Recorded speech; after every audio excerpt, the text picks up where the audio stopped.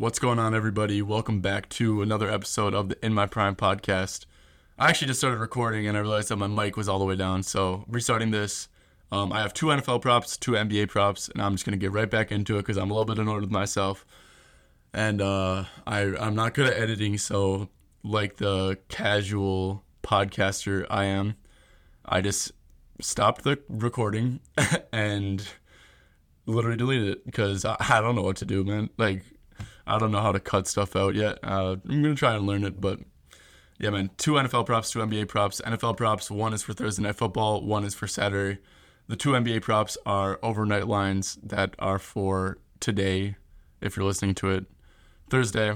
For today. So, let's get into it. First one is Myles Turner over 16.5 points. I played this at minus 111 at FanDuel. I'd play this up to like minus 125, maybe 130. Myles Turner, he's over in 14 out of 19 games with 24 plus minutes this year. He's averaging 19 points per games in those games. The way in which Turner doesn't get minutes is mostly through blowout losses and foul trouble. The Bulls, they aren't a good scoring team. They're not a good team in general. Indeed, they're 2-point favorites in Chicago. I really have my doubts that a blowout Bulls win is going to happen here. So it seems very unlikely. And also, if you look around at the Bulls roster, maybe outside of DeMar DeRozan, I think he's okay at getting this right, but they really don't have anyone who draws fouls like that. And last 15 games, the Bulls draw the fifth fewest fouls in the NBA. And yeah, so I think Turner should be able to, we should obviously get a competitive game, close game, and also I think he should be able to stay out of foul trouble.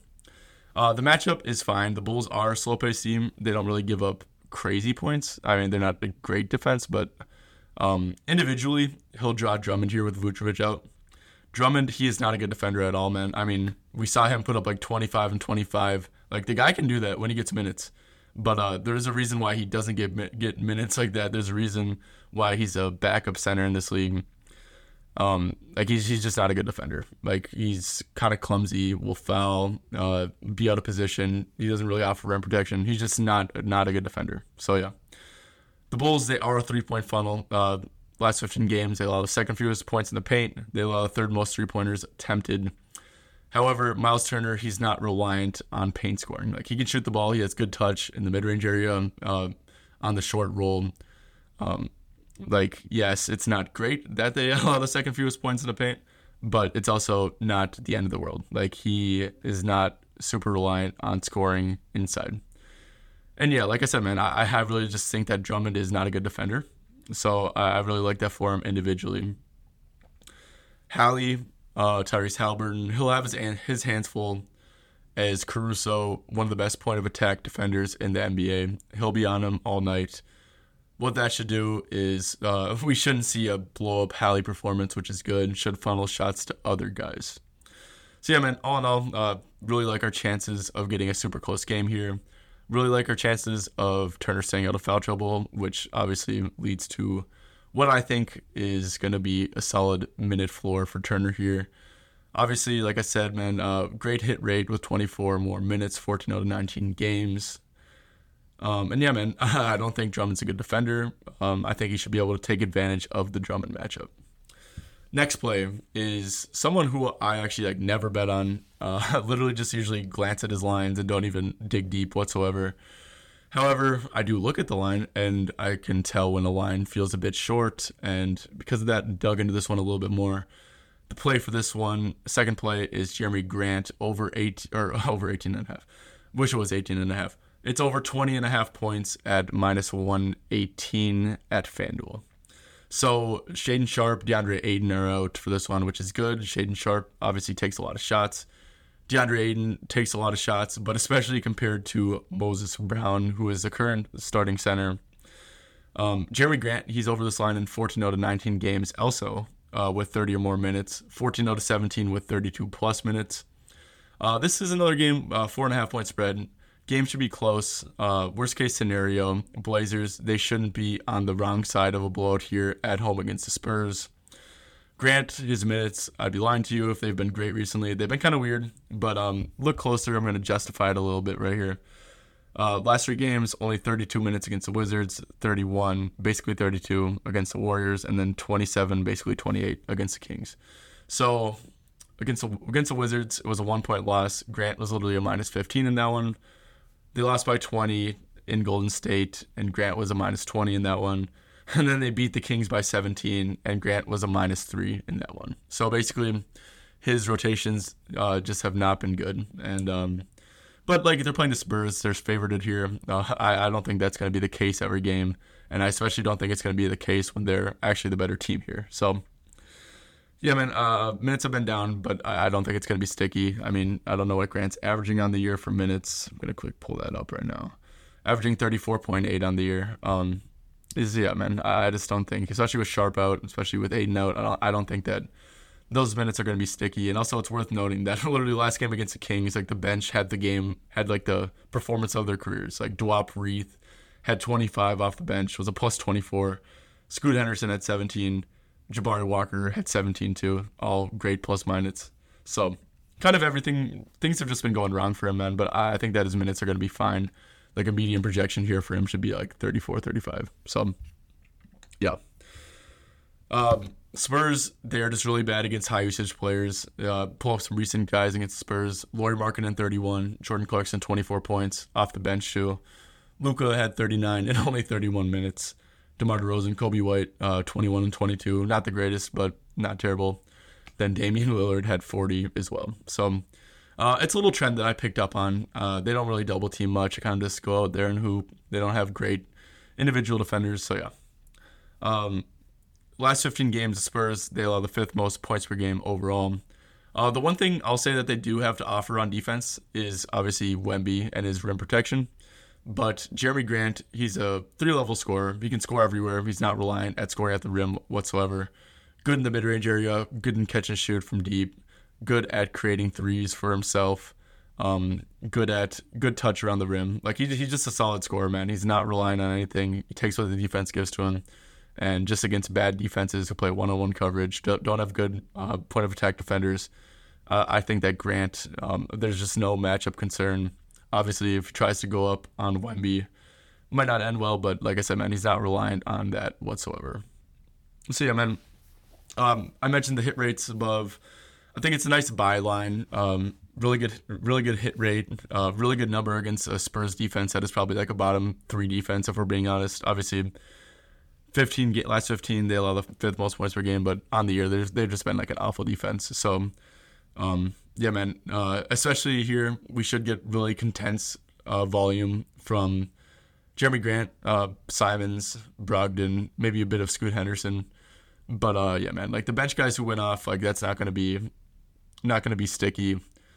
Yeah, just really should be condensed scoring here. 20.5, pretty low line for Jeremy Grant. So that is the second play. Now let's touch on some National Football League bets. All right, first one, let's start with Thursday Night Football. I played David Njoku over 49.5 receiving yards, minus 110 at MGM. Probably play this up to like 51.5 or so. David Njoku, reason for backing him. So yes, guys, I bet on him the last week. He came up just short. I think he had 9 targets, only turned it into like 44 yards or so. Fucking Amari Cooper, man. Like he had 250 plus yards. I think it was like around 260 actually, but like I mean that's just like whatever, man. Like that's not gonna happen. It's a really bad matchup too for like the wide receivers, but especially the outside receivers on the Browns. I mean, against the Jets, obviously DJ Reed, Sauce Gardner, very good cornerbacks on the year. The Jets, they allow the lowest percent of targets to outside wide receivers. And also, it's worth noting that Amari Cooper, like he hasn't even practiced all week, anyways. So I mean, I would assume he plays, but I don't expect a great game from Amari Cooper here. Njoku with Flacco, he's had some pretty good volume. He's had 6 targets, 8 targets, 14 targets, and 9 targets. He's averaged 64 receiving yards over that span in games with Flacco. Right now, the Browns, they're just like incredibly pass happy with Joe Flacco. I mean, Flacco, he's literally attempted 44, 45, 44, 42 passes. And a lot of those games actually have like not even been bad game scripts. Like obviously the Browns are pretty solid favorites against Trevor Siemian and the Jets. But I mean, this Browns defense, especially at home, especially against like bad teams, like they just like force 3-and-outs at such a high rate that they just allow the Cleveland Browns offense to have like ridiculous volume. The Browns without Chubb, obviously, like Jerome Ford, Kareem Hunt, like they don't have a good running game. I think a lot of their O-line's banged up. The Jets don't have the numbers in front of me, but I know that they're pretty solid against the run as well. So I don't expect much from the run game, and I think that the Browns just keep on slinging with Flacco, man. Like honestly, so and if the Browns they keep on slinging it, like I said, and mentioned the volume before, I don't expect big games from the outside wide receivers. Maybe like Elijah Moore or like a running back can get decent volume, but like I said, I just don't expect a big game from Cooper. I think that if that's the case, like it's basically been all Cooper and Njoku recently. So if Cooper's not gonna have a good game, I think that just a lot of work is gonna get funneled to Njoku. 50 yards is not a big ask from him, and yeah, man, I just really like this spot for Njoku to have maybe around like 10 targets or something here because I just don't expect like a lot from Cooper. So yeah, man, went with Njoku over 49.5. I checked the weather too. The weather in Cleveland always a concern, especially at this time of year. The weather looks to be pretty decent. So yeah, man, just really like the spot for Njoku to see some solid volume. He's very athletic, obviously, can make some big plays through the air. For the Saturday game, this is like a play that I love. I kind of wish I even went 1.5 units. But I played Jameson Williams over 32.5 rushing and receiving yards at -115 at MGM.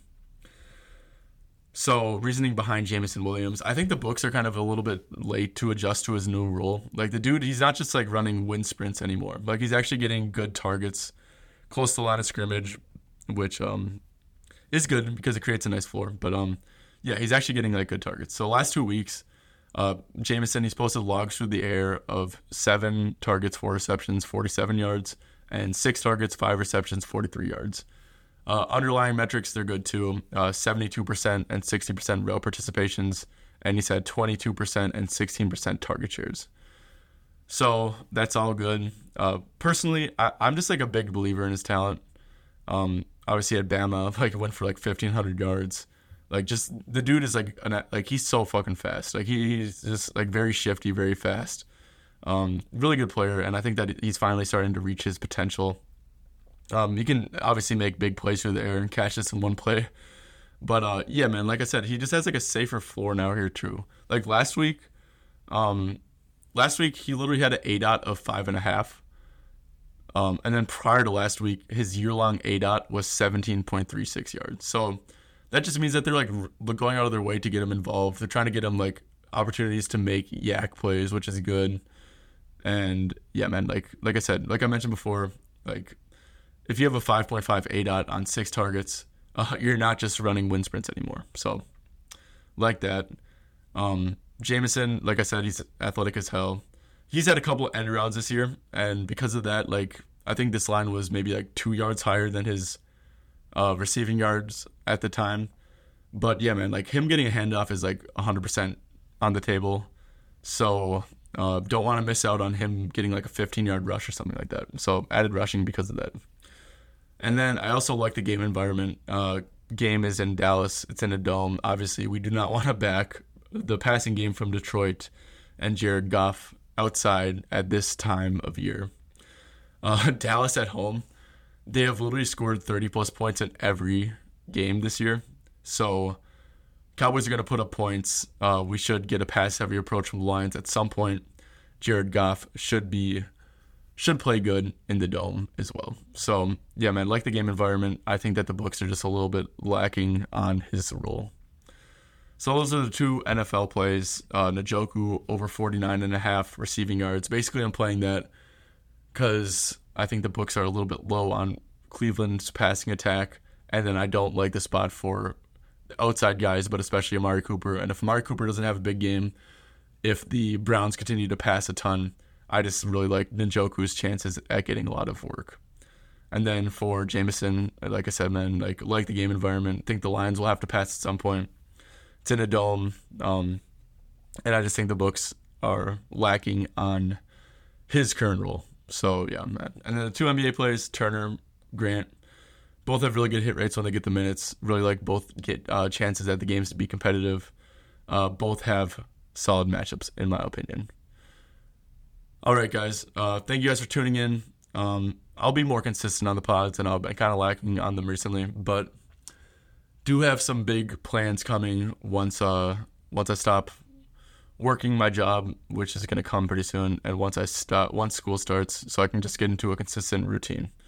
So I'll be announcing that soon, but sorry about the lack of podcasts recently, but that will be addressed.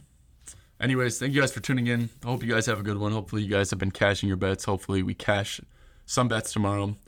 If you guys want all my plays, make sure to join the Dub Club, link in my Twitter bio. And yeah, you guys have a good one.